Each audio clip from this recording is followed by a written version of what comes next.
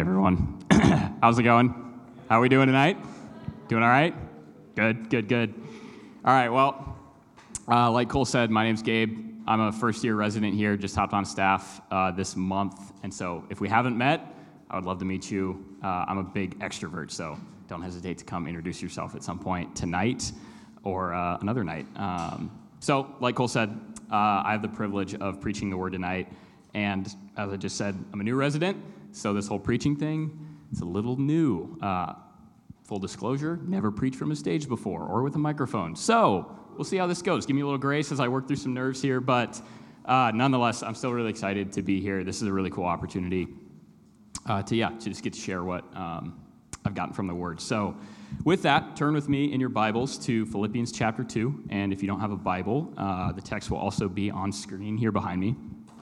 And as you open up there, I want you all to take a second and think about a task that you've had in front of you, either currently or in the past, that has felt impossible. Something that, when it's laid in front of you, it just gives you that pit in your stomach, just thinking about how you're going to get it done. And so maybe it was a project in school, maybe it was a task you had at work or an internship or something. For me, I got something kind of relevant right now. How many of you have heard of VST? Raise your hand. A few of you. Okay, so if you don't know what VST is, it stands for Veritas School of Theology. So Veritas, the staff here teaches some theology classes that are accredited through a seminary, and as part of my job description, I get to take those classes. So it's a great opportunity, but we just finished the first session of classes this summer, or in June. And so now we have a month to write papers. So over the next month, we have to write like 9 papers, at least 40 pages of material, which is a problem because I am a tippy boy. So how many tippy boys and girls do we got out here? Yeah, all right, tippy. We love tippy here at Salt Company. Yeah, make some noise for tippy. Yeah, all right, we love tippy. All right, here's the problem. I haven't written 40 pages of papers in all of college. So as I look at this VST assignment that I have laid before me, it feels like an impossible task, and I honestly don't know how I'm going to get it done. If I think about it too much, I just get worried and stressed. But my good friend Cole has done VST. He told me I can do it, so we'll see how that goes. But anyway, the reason that I bring this up and the reason I ask you guys to think about that is because as we read Philippians 2 tonight, I think what we might read might cause us to feel that similar pit in our stomach. It might muster up some feelings of fear, confusion, or doubt in regards to how we respond to what is laid in front of us. So as we dive in, I just want us to keep that in mind, but I hope tonight's sermon can also help resolve some of that tension. So open up to Philippians 2 with me, and we're going to start in verse 12.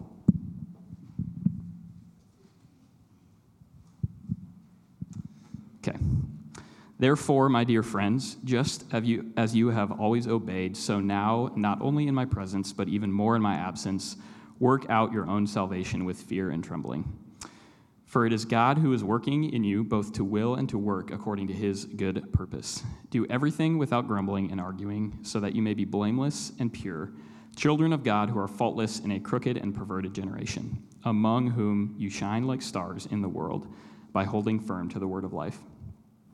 Then I can boast in the day of Christ that I didn't run or labor for nothing. But even if I am poured out as a drink offering on the sacrificial service of your faith, I am glad and rejoice with all of you. In the same way, you should also be glad and rejoice with me. Now I hope in the Lord Jesus to send Timothy to you soon, so that I too may be encouraged by news of you. For I have no one else like-minded who will genuinely care about your interests, and all seek their own interests, not those of Jesus Christ. But you know his proven character, because he has served with me in the gospel ministry like a son with a father. Therefore, I hope to send him as soon as I see how things go with me.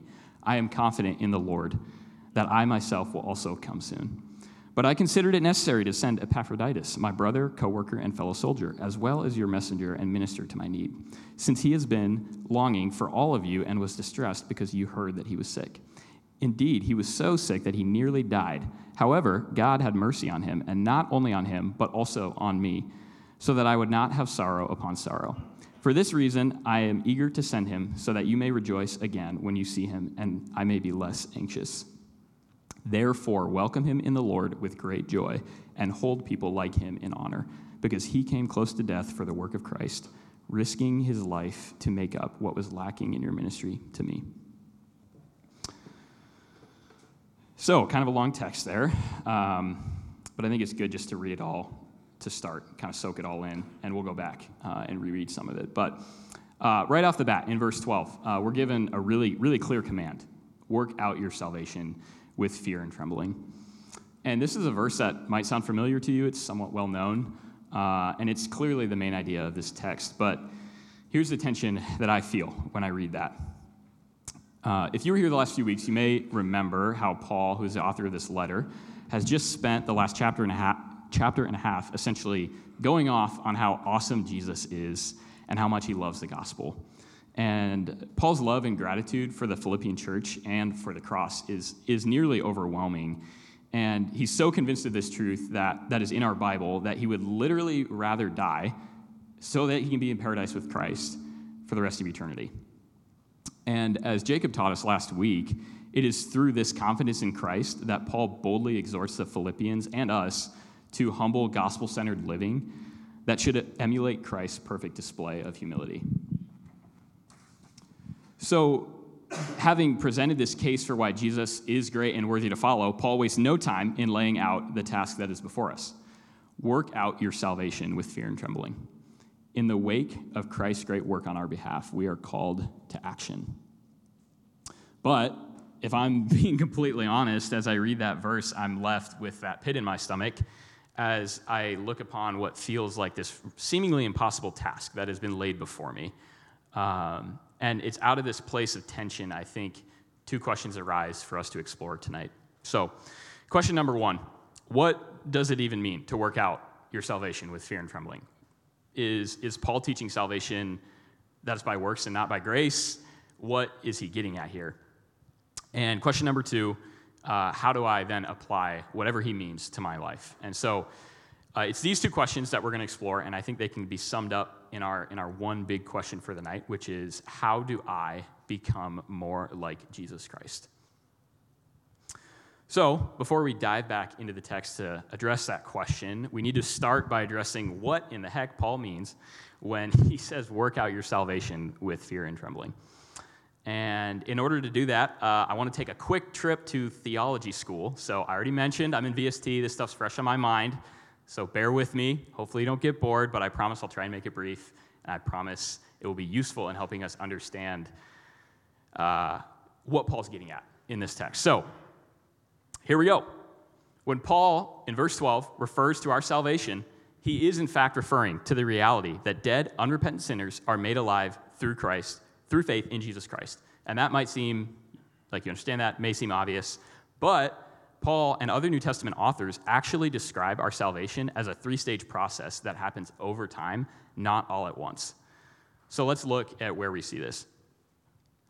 I'll read a couple texts here. Don't have to flip to them. I'll just read them out. Ephesians 2:8. For it is by grace you have been saved through faith, and this is not your own doing. It is the gift of God.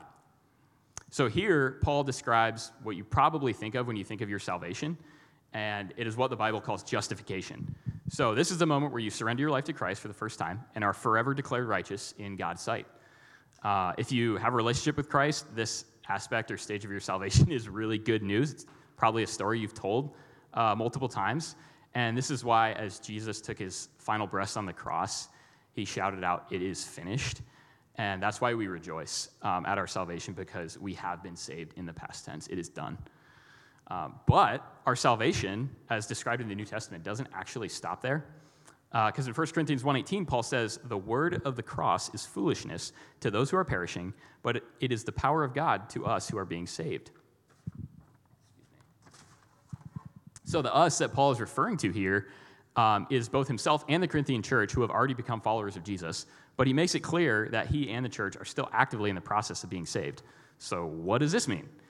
The word behind this idea is what the Bible elsewhere calls sanctification, which is the process by which born-again Christians slowly become more like Christ as they follow him over the course of their life. So while our eternal destiny is safe and secure upon initial conversion, this is just the beginning of the Holy Spirit's work to save us from our old sin-corrupted flesh into new life with Christ, where we are made to walk in paths of righteousness on this earth. So finally, hang in with me here. We're almost done. We see the last stage of salvation in 1 Peter 1:5, which says, "You are being guarded by God's power through faith for a salvation that is ready to be revealed in the last time." So here, Peter refers to a salvation that comes for believers in the last time, which is referring to the judgment day of Christ. And it's on this day that the Bible teaches that all Christians will be fully and finally redeemed as their bodies are resurrected to perfect life with God in his new creation forever. And this is also known as glorification. So, we've got justification, we've got sanctification, and we've got glorification as the three stages of what the Bible refers to as our salvation. So what is Paul getting at in verse 12? Well, if you remember back to chapter 1 in verse 6, he already established the Philippians justification when he said that he who began a good work in you will bring it to completion. And we know that he doesn't have the end times in mind because he says, "So now, as you have always obeyed, work out your salvation with fear and trembling." So with these two things and the whole context of the letter in mind, we can see in verse 12 that Paul's getting at the Philippian sanctification. So in this verse, the command that he's giving revolves around them seeking to become more like Christ in their day-to-day lives. All right, who's bored? All right, if I lost you for a couple minutes, my apologies. But now's a good time to come back because here's the thing. We are still left with the same tension that we had before.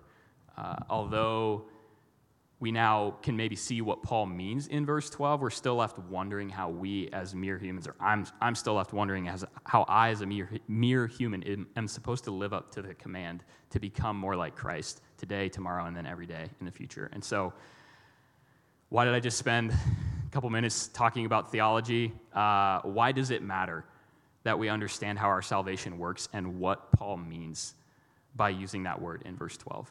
And the answer to those questions is because that in studying these truths and knowing these truths, we actually find our first answer to tonight's big question, which is that if we want to become more like Christ, we need to know our Savior because our salvation begins and ends with him. And I'll say that one more time. Know your Savior because your salvation begins and ends with him. So in each of these three verses that I just referenced, notice who the one doing the work is. In all three, the action is done to us. We are being saved by God. In all three stages of our salvation, it is accomplished for us. He is the one doing the work. And this is what Paul is saying right off the bat in Philippians 2. If we look back at verses 12 and 13, it says, "Work out your own salvation with fear and trembling, for it is God who works in you, both to will and to work for his good pleasure." I can't stress enough how, by far, this is the most important point of the night and a massive truth for us to stop and reflect on. Because our salvation, our becoming more like Christ, what we see in verse 13 is that it's fully dependent on God and his work in our life. We can't regenerate our heart, we can't make ourselves more like Christ, and we can't be fully and finally redeemed unless God does the work.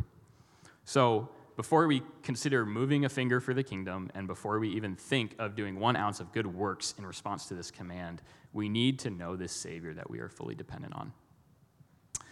And while subtle, I think this is the exact point that Paul is making in these first two verses. So look back at the first word of verse 12. What is it? We got here, front row boys. What do we got? First word, verse 12. Therefore, okay. Yeah, there you go. So, I already mentioned, I'm a tippy boy. I'm not a literary scholar, but I do remember way back in English class that we always need to know what the therefore is there for. You guys maybe heard that before. So, we already talked about the general context of this passage, what Paul's been talking about, but I want to go back actually and reread the verses that immediately precede this passage, which some of you guys may remember from Jacob's message last week. So, verses 5 through 11, let me read those here. Adopt the same attitude as that of Christ Jesus, who, existing in the form of God, did not consider equality with God as something to be exploited. Instead, he emptied himself by assuming the form of a servant, taking on the likeness of humanity. And when he had come as a man, he humbled himself by becoming obedient to the point of death, even to death on a cross. For this reason, God highly exalted him and gave him the name that is above every name, so that at the name of Jesus every knee will bow in heaven and on earth and under the earth, and every tongue will confess that Jesus Christ is Lord, to the glory of God the Father. So, in light of these beautiful verses that immediately precede our text, here's a quote that I found that I think Paul's therefore helps remind us of, and it's this: Jesus is the paradigm of spiritual progress, not a self-aggrandizing struggle for supremacy, but a deep love for God and neighbor shown in deeds of service. So, simply put, if we want to become like Jesus, if we want to work out our salvation, we need to know this Jesus. And in fact, I believe the more deeply and intimately we know Jesus, the more we will naturally be driven to respond in holy fear and trembling, like we see in verse 12, as we worship and marvel at the King who loves us. So, let me take a step back here real quick and remind myself why this is actually not an impossible task. Because if you're like me, you might be wondering, I know some things about God, I know the gospel, but do I actually know Christ personally and intimately? Do I feel that? Do I experience that? How do I know Christ personally and intimately? And I think Jesus himself has some wonderful words for us to address these questions. And if you're here and you're not a follower of Jesus, if you've never met him before, I especially want you to hear these words. So Matthew 11, 28 through 30. Come to me, all of you who are weary and burdened, and I will give you rest. Take up my yoke and learn from me, because I am lowly and humble in heart, and you will find rest for your souls. For my yoke is easy and my burden is light. So all we have to do is come to him. Come, sit at his feet in prayer. Come, sit at his feet in his word. Meditate on the truth of verses like 5 through 11, and come to him in surrender, for it is God who is working in you, both to will and to work according to his good purpose. So, hopefully, I feel like this passage is really good news. If you don't know Jesus, he's inviting you tonight to come to him and to have a personal relationship with the one who created you, the King of the universe. And for the rest of us, my hope is that it brings much relief and comfort as we try to figure out what it looks like to become more like Christ in our daily life and obey that command in verse 12. So, although we could probably stop there and call it good, because like I said, I think this is the most important point for us to understand tonight, Paul doesn't actually stop there. So let's see now in verses 14 through 18 how our relationship with Christ might stir us to respond with action. So let me read 14 through 18 real quick. Do everything without grumbling and arguing, so that you may be blameless and pure, children of God who are faultless in a crooked and perverted generation, among whom you shine like stars in the world, by holding firm to the word of life. Then I can boast in the day of Christ that I didn't run or labor for nothing. But even if I am poured out as a drink offering on the sacrificial service of your faith, I am glad and rejoice with all of you. In the same way, you should also be glad and rejoice with me. So, answer number 2 to tonight's big question comes rather clearly to us, and it is this. If we want to become more like Christ, we are to seek joy in the midst of a broken world. And once again, if you've learned anything from the last few weeks teaching in Philippians, it might be that we live in a very broken world and that we are yet commanded to rejoice. And you'll see this theme continue to play out as we move on in Philippians this summer. And again, if I'm being honest, as I'm reading this text, the command to rejoice as a means of becoming more like Christ feels sometimes just like an impossible expectation that I can't follow. And there are so many points in my life where the last thing I feel is joy, and the last thing I want to do is rejoice. And I would guess most of us understand this in some capacity. We've all been at school or work or both when things are not going well and our frustration boils up out of our hearts, often through our mouths, in the form of grumbling or arguing. And so I think the question is, how do we become more like Christ in these moments when we just don't feel like rejoicing? And And the good news is I think Paul gives us a really clear answer in verse 14. Don't complain. When you feel like you want to complain, just don't do it. Super easy. And, it might feel like an oversimplified answer. It probably does. But I think it's actually really practical and hopefully an unintimidating way for us to work out our salvation. What if the next time that you felt frustration rise up in your heart, you sought to replace it with gratitude? What if, as you guys are sitting in class this fall or sitting at work, you didn't join in your classmates or your coworkers complaining about how annoying that class is or the job is or whatever, but instead express gratitude that you were receiving an education or making money, earning an income that so many around the world just will never have. And I'm not trying with that idea, I'm not trying to be like super cheesy or overly optimistic. I'm not trying to say that every time you don't complain that you're going to lead someone to Christ. But what God's word tells us is that when we don't grumble like the rest of the world, we actually shine like stars as we hold fast to the word of life, to Jesus, just like we were talking about in the last point. And so, in other words, as you seek to know Jesus and refrain from grumbling and arguing, you will shine a light that emulates Christ, who is the light of the world. And as you continue to practice this, you slowly, very slowly, over time, are becoming more like him, which is the essence of working out our salvation. And so, this can all begin with really small, really practical, the really small and practical step of holding your tongue. So, while this gives us a great start, I think, to the practical side of becoming more like Christ, I think Paul's got one more bit of wisdom for us as we dive back into this last bit of text. So, let me go back and reread 19 through the end of the chapter here. Now I hope in the Lord Jesus to send Timothy to you soon, so that I too may be encouraged by news about you. For I have no one else like-minded who will genuinely care about your interests. All seek their own interests, not those of Jesus Christ. But you know his proven character because he has served with me in the gospel ministry like a son with a father. Therefore, I hope to send him as soon as I see how things go with me. I am confident in the Lord that I myself will also come soon. But I considered it necessary to send you Epaphroditus, my brother, co-worker, and fellow soldier, as well as your messenger and minister to my need, since he has been longing for all of you and was distressed because you heard that he was sick. Indeed, he was so sick that he nearly died. However, God had mercy on him, and not only on him, but also on me, so that I would not have sorrow upon sorrow.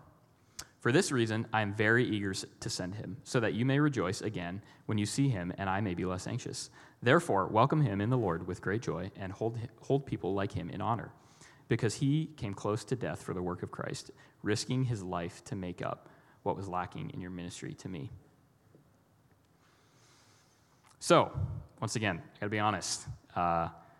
These parts of Paul's letters where he addresses real people in the immediate context of the time that he is writing are confusing. And when I read this text, knowing that I was going to preach on it, I was like, this is half the text. How am I supposed to preach on this? Like, what the heck?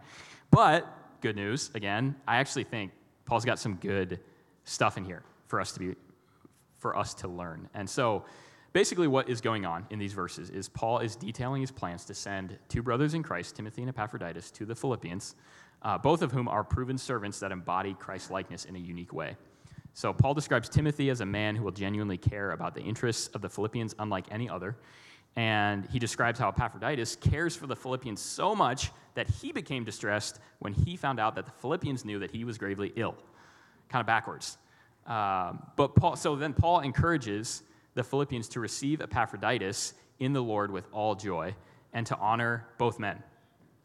So in other words, he's telling the Philippians to enjoy and honor the presence of these brothers who will by nature encourage and exhort them in return. And I think Paul knows how vital it is for the church to be mutually encouraged by one another. And I think this same truth applies to us today as followers of Jesus. So that brings us to our final answer for how we are to become more like Jesus. And it is this, that we are to love and enjoy the family of God. Guys, we were created to be relational people. There's no way around it. It may look different if you're introverted or extroverted, but either way, we were created to be loved by and to enjoy one another. And so I could stand up here and tell you story after story of why this is true for my own life, but we unfortunately just don't have a ton of time. I'm out of time, I think. But here's what I will say. The Lord has used his family to absolutely change my life. And literally going all the way back to when I met my best friend, Frankie, back there, when I was 4 years old, he's surrounded me with followers of Jesus that I've had the privilege to both love and enjoy. And the last 4 years in Salt Company and as a member of Veritas Church are exhibit A of the Lord's faithfulness in this area of my life. And like I said, I could tell stories all day long. But whether or not you've had a similar experience with Christian community, whether or not you would resonate with what I'm saying or say the exact opposite, I think the application for us remains the same. And it is that we need to invest time and energy in cultivating healthy Christian community in our lives and find ways to serve brothers and sisters in Christ and enjoy when they do the same for us. So, of course, this will never be perfect and should never usurp our relationship with Christ. But what I do think is really cool about Christian community and what I've learned in my own experience is that the Lord can actually use other people to help us find joy in the midst of pain and to know him on a more intimate level. So points 1 and 2, the Lord can use community in, which is just a really awesome experience and really joyful. So that he can do that within the Christian community, the context of Christian community, is just really good and hopefully relieving news for us as we're seeking again to do this impossible task of becoming more like him. So as I wrap up here tonight, I have a question for us to think about, and it is this. What could your life look like in 30, 40, 50 years, you name the number, if you took seriously this command to strive after becoming more like Jesus? And here's why I ask this. Because it's possible that at this age and stage of life, it actually may be easier to go to church and follow Jesus. But the reality is that it's probably only going to get harder. Our culture is not helping this. And the older we get, the more we will be confronted with the real difficulties and struggles that this life has to offer. As we've talked about, this world's not free of suffering. So if we want to be a people who aren't just Christians for college or for a season, but for a lifetime, we, and myself absolutely included, need to work out our salvation with fear and trembling today. And so I hope that if you leave here with any encouragement tonight, it's that this is actually super doable when we know and depend on the Lord. So with that, let me pray for us.